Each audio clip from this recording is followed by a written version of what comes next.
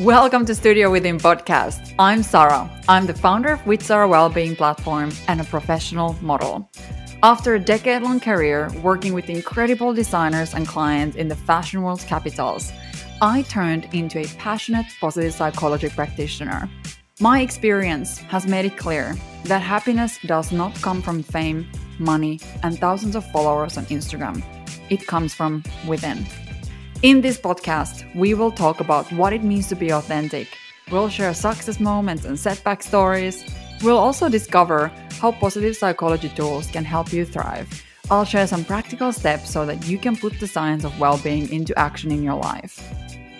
Sometimes it's just me chatting with you like this, and at times I'll bring in guests who really inspire me, both from the worlds of high fashion and positive psychology.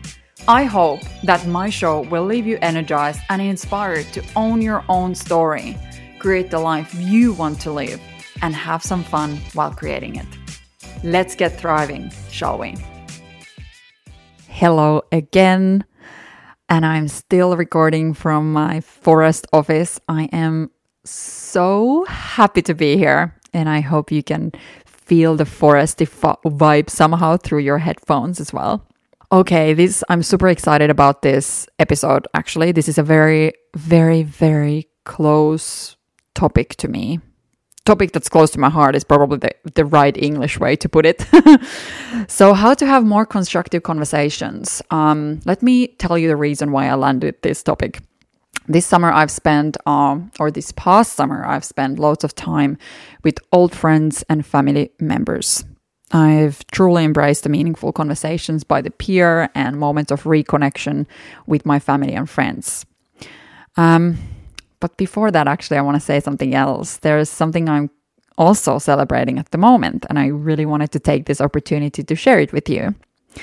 A year ago, when lockdowns all over the world started, I started my journey to become a certified professional coach. I had been thinking about it for a while. I had already given a few workshops and started to form an idea of what my platform with Sarah really was all about. But I always felt like something was missing.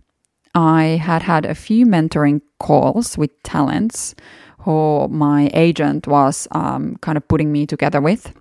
These talents were in the beginning of their careers as models, and they were seeking support. And I realized how much I enjoyed this one-on-one space for their intimacy, deeper connection, and very personalized experience. So, as the lockdown started and I had to be very still in one country, I followed my heart and I got a spot on this coaching school that I was hungry to join. And now I can say that after 200 hours of training, over 100 hours of coaching, and successfully mastered oral exam, I am finally certified professional coactive coach. Yoo-hoo! I am super, super happy, and I'm especially thankful for my first clients who trusted me in my early days before I was certified. And I feel like this coaching certification program was truly the gift of COVID to me. Pre-COVID, when my travel schedule was crazy, I could have never, ever committed to something like this. So I am so excited for this new one-on-one service that I'm able to provide and help people feel better, do better, find their inner glow, and find their purpose and meaning in their lives. And the reason I wanted to share this news with is that you will definitely hear more about what coaching is. Because coaching is a transformative way to have conversations with people. Coaching is just powerful. It's so powerful. And we'll talk a little more in depth about it and what it really is and what it requires from clients and what kind of conversations those are in the upcoming episodes. But already in short, I just want to say that what coaching is in a very simply put, is a thought-provoking partnership that promotes self-awareness and forward movement. So in a coaching relationship, there usually is a client and a coach, and the client has an agenda, and as a coach, I help the client fulfill their agenda. Okay? So it's about helping clients to become aware of their values and wants and goals and even bigger things like life purpose so that they can have more meaning in their lives. And the reason coaching works, and there's more and more research being done in the coaching circles, is because it helps and even provokes clients to find their own resources. So it's not about telling advice. This is super important to know about a professional coaching relationship. It's not consulting, it's not mentoring. Coaching is completely different type of service. And that's why it is powerful. But that's all I'm going to say about coaching. I could go on and on. I'm very passionate about that world. And if you'd like to check my coaching offerings and how I work and more information about it, if you can't wait for the episodes on coaching, you can head to witsar.com/coaching. There I have more information on that. And since we are talking about coaching, not coaching conversations, but constructive conversations, coaching obviously is worth mentioning because it is all about having powerful conversations that can transform people's lives. So let's dive into this episode fully now. There are 3 reasons why I wanted to talk about constructive conversations and give you tips on how you can build better conversations, especially with people who you're very close to. So 3 reasons. Number 1 is that deep, meaningful conversation is what I live for. I don't know if there's anything better than talking about the deep stuff. And I think me and my 2 best friends actually have even this thing. I'm thinking about them when I'm saying it. It's like, hey, girls, let's get together. Let's eat candies and talk about the deep stuff. We literally say things like this. I'll bring this bag of candies and then we're going to go deep and talk about this deep stuff. So it's really a concept for us. We don't necessarily, stay on the surface. We always go very deep, very fast. The second reason why I wanted to bring this topic here is that we know this. Relationships are the essence of human thriving. Relationships and communication within them is crucial if we want to have good relationships. Without communication, we are lost in our relationships. We all have different ideas on how things should be and how they are. And in order for us to have thriving relationships, we need to be able to communicate constructively what we need to make things work in this relationship. And the third reason we're talking about this today is since I've spent 2 months in Finland, I've reconnected with my family and my best friends, whom I haven't seen in nearly 2 years. And I've totally noticed, especially with family, that having constructive conversations is sometimes the hardest thing to do.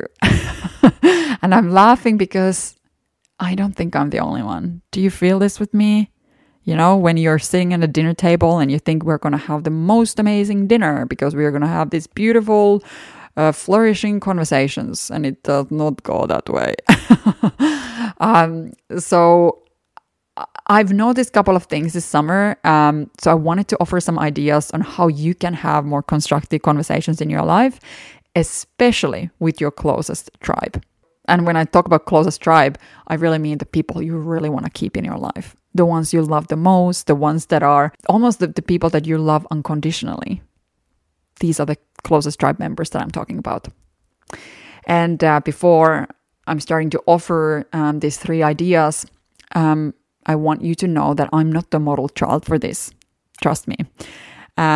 I've noticed what type of patterns in conversations trigger me the most. So naturally, some of these are based on my own experience, and therefore they're also subjective. But the tips that I will provide are also skills that everybody can learn.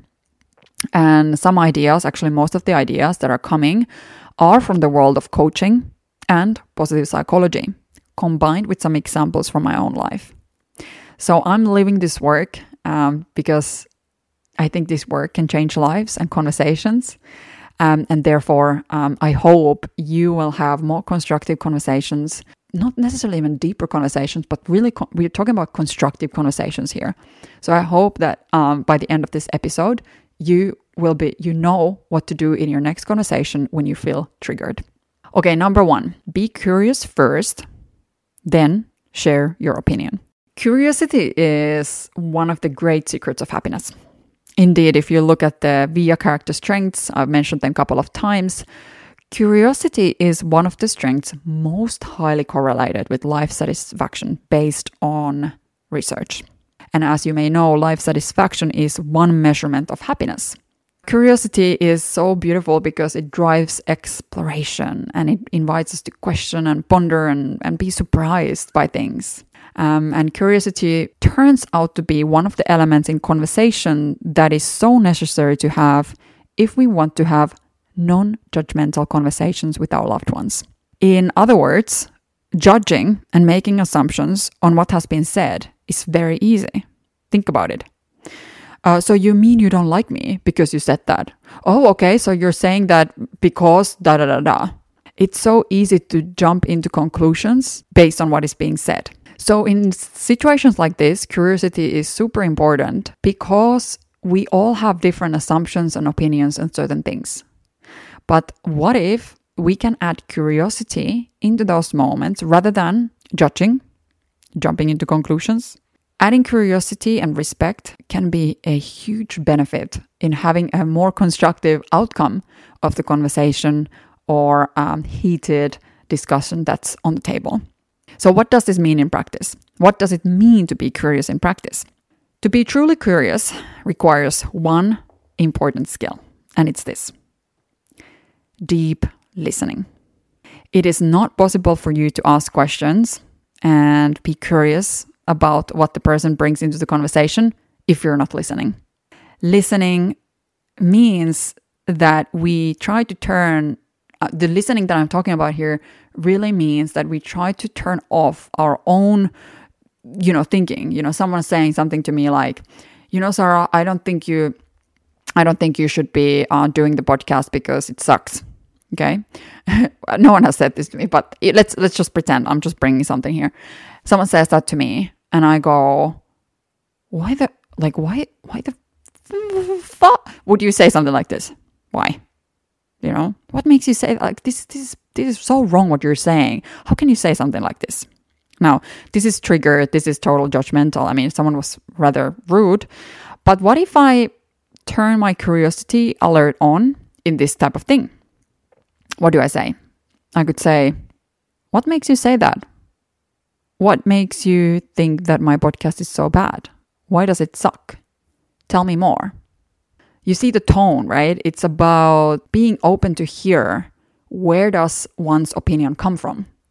I think that's how I like to think about it. This usually, what I've noticed with some family members, when I introduce that kind of way of thinking, it brings more harmony into that conversation. It brings more not so threatened or triggered mood. It brings this, hey, let's talk about this. Curiosity can be very powerful because there's always a reason why someone says something, right? Very often it's also not necessarily about you. It's about the person's preferences, right? In your next conversation with a close friend or a family member, what if you really think like from a child's? I think this metaphor of a child is being used when you talk about curiosity, because this moment in child lives when they ask everything: why is the world round? Why is this and that? How can we bring this kind of a childlike curiosity into your next conversation with someone that you care about? Okay, the second thing: how can you have more constructive conversations? Avoid or even ban the words never and always.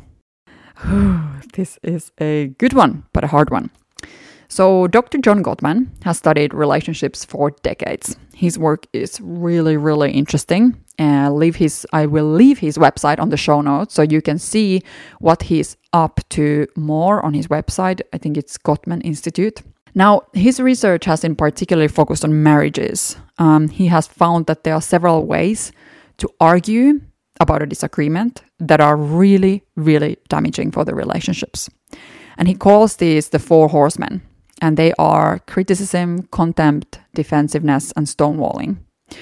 We are not going through all of them now, but I really highly recommend to read more about them. They are so good and so important for all of us to hear, even if you're not married. In every relationship, I think these really work in every relationship. We are not going through all of them now, but I'd like to mention one of them now, which is criticism. Criticism is very brutal for relationships' health. Criticism can sound like, Why you never unload the dishwasher? What is your problem? I told you hundreds of times to buy tooth floss. Why can't you remember anything? You never care about my blah, blah, blah, blah. Sounds harsh, right?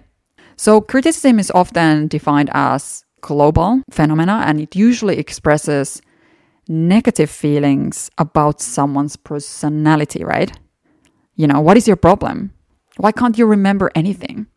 And complaint, on the other hand, just to get these terms right, based on John Gottman's work, complaint, on the other hand, is usually more specific to an event and it's not global. For example, complaint. I'm really annoyed that you didn't unload the dishwasher this morning. Could you please do it tomorrow morning? Whereas on the earlier example of criticism, it's why you never unload the dishwasher. What is your problem? You see the difference, right? Complaint is more specific, criticism is more global and blames the person's personality. So the word we choose matter in conversations. I think that's bottom line it. The words really matter. And in conversations, but especially also in arguments, you can think about how you were in your last argument. I have been definitely using the words always a lot, especially in moments when I'm really triggered. Okay. And I think this is just human nature, right? And it has made a huge difference in the way I argue with people, especially with the closest ones, when I've left the word always and they're never away. And I've noticed that sometimes when I say it nowadays, like, you never do this, I'm like, sorry, actually, I don't mean never. So I have really intentionally started catching myself saying never and always because I really dislike those words. And it seems like John Gottman's research is also supporting this. When we can ban these global, like never and always words, our arguments can become more constructive. So it is really about finding solutions to tricky situations rather than blaming or criticizing someone. And especially blaming and criticizing in a way that you use the words always and never. So next time you're arguing with someone you love, how about paying attention to the words you choose? Banning always, never, and getting more specific about something that bothers you, really clearly defining what is it that makes you feel frustrated about someone's actions and someone's sayings. Get really specific about the problem and look for solutions. I tell you, it's easier said than done, but as our mind is a muscle, we know that the more we repeat the behavior that we want to see, the more we can see it and the easier it gets. So it is about changing habits again, bringing out habits that serve you better, serve your conversations better. And one is to really get specific rather than use the words never and always. Now, the last one, and I think the most magical one. How can you have more constructive conversations? Number 3, acknowledge your people for what you see in them. Often we think about how amazing our friends are. You know this. Wow, what beautiful qualities you see in them. Your friends are so trustworthy. Your mother is so caring. Your father is so supportive. Your siblings are so entertaining. And at least in the culture where I come from, Finnish culture, it is not very common to compliment each other, even though there was a real reason for doing so. It doesn't come naturally for us to say things that we see, the good things that we see in people. It's much easier to say what's bothering us and what should be fixed, rather than seeing and saying something that we see in a very positive way in that person. And I truly think that acknowledging someone for what good you see in them is one beautiful gift you can give to them. Seriously. When I talk about often how as human beings, everybody around you, especially in the closest tribe, everybody have this need to be seen and heard. I don't know anything that makes someone feel as seen and heard than acknowledging them for what qualities that you see in them.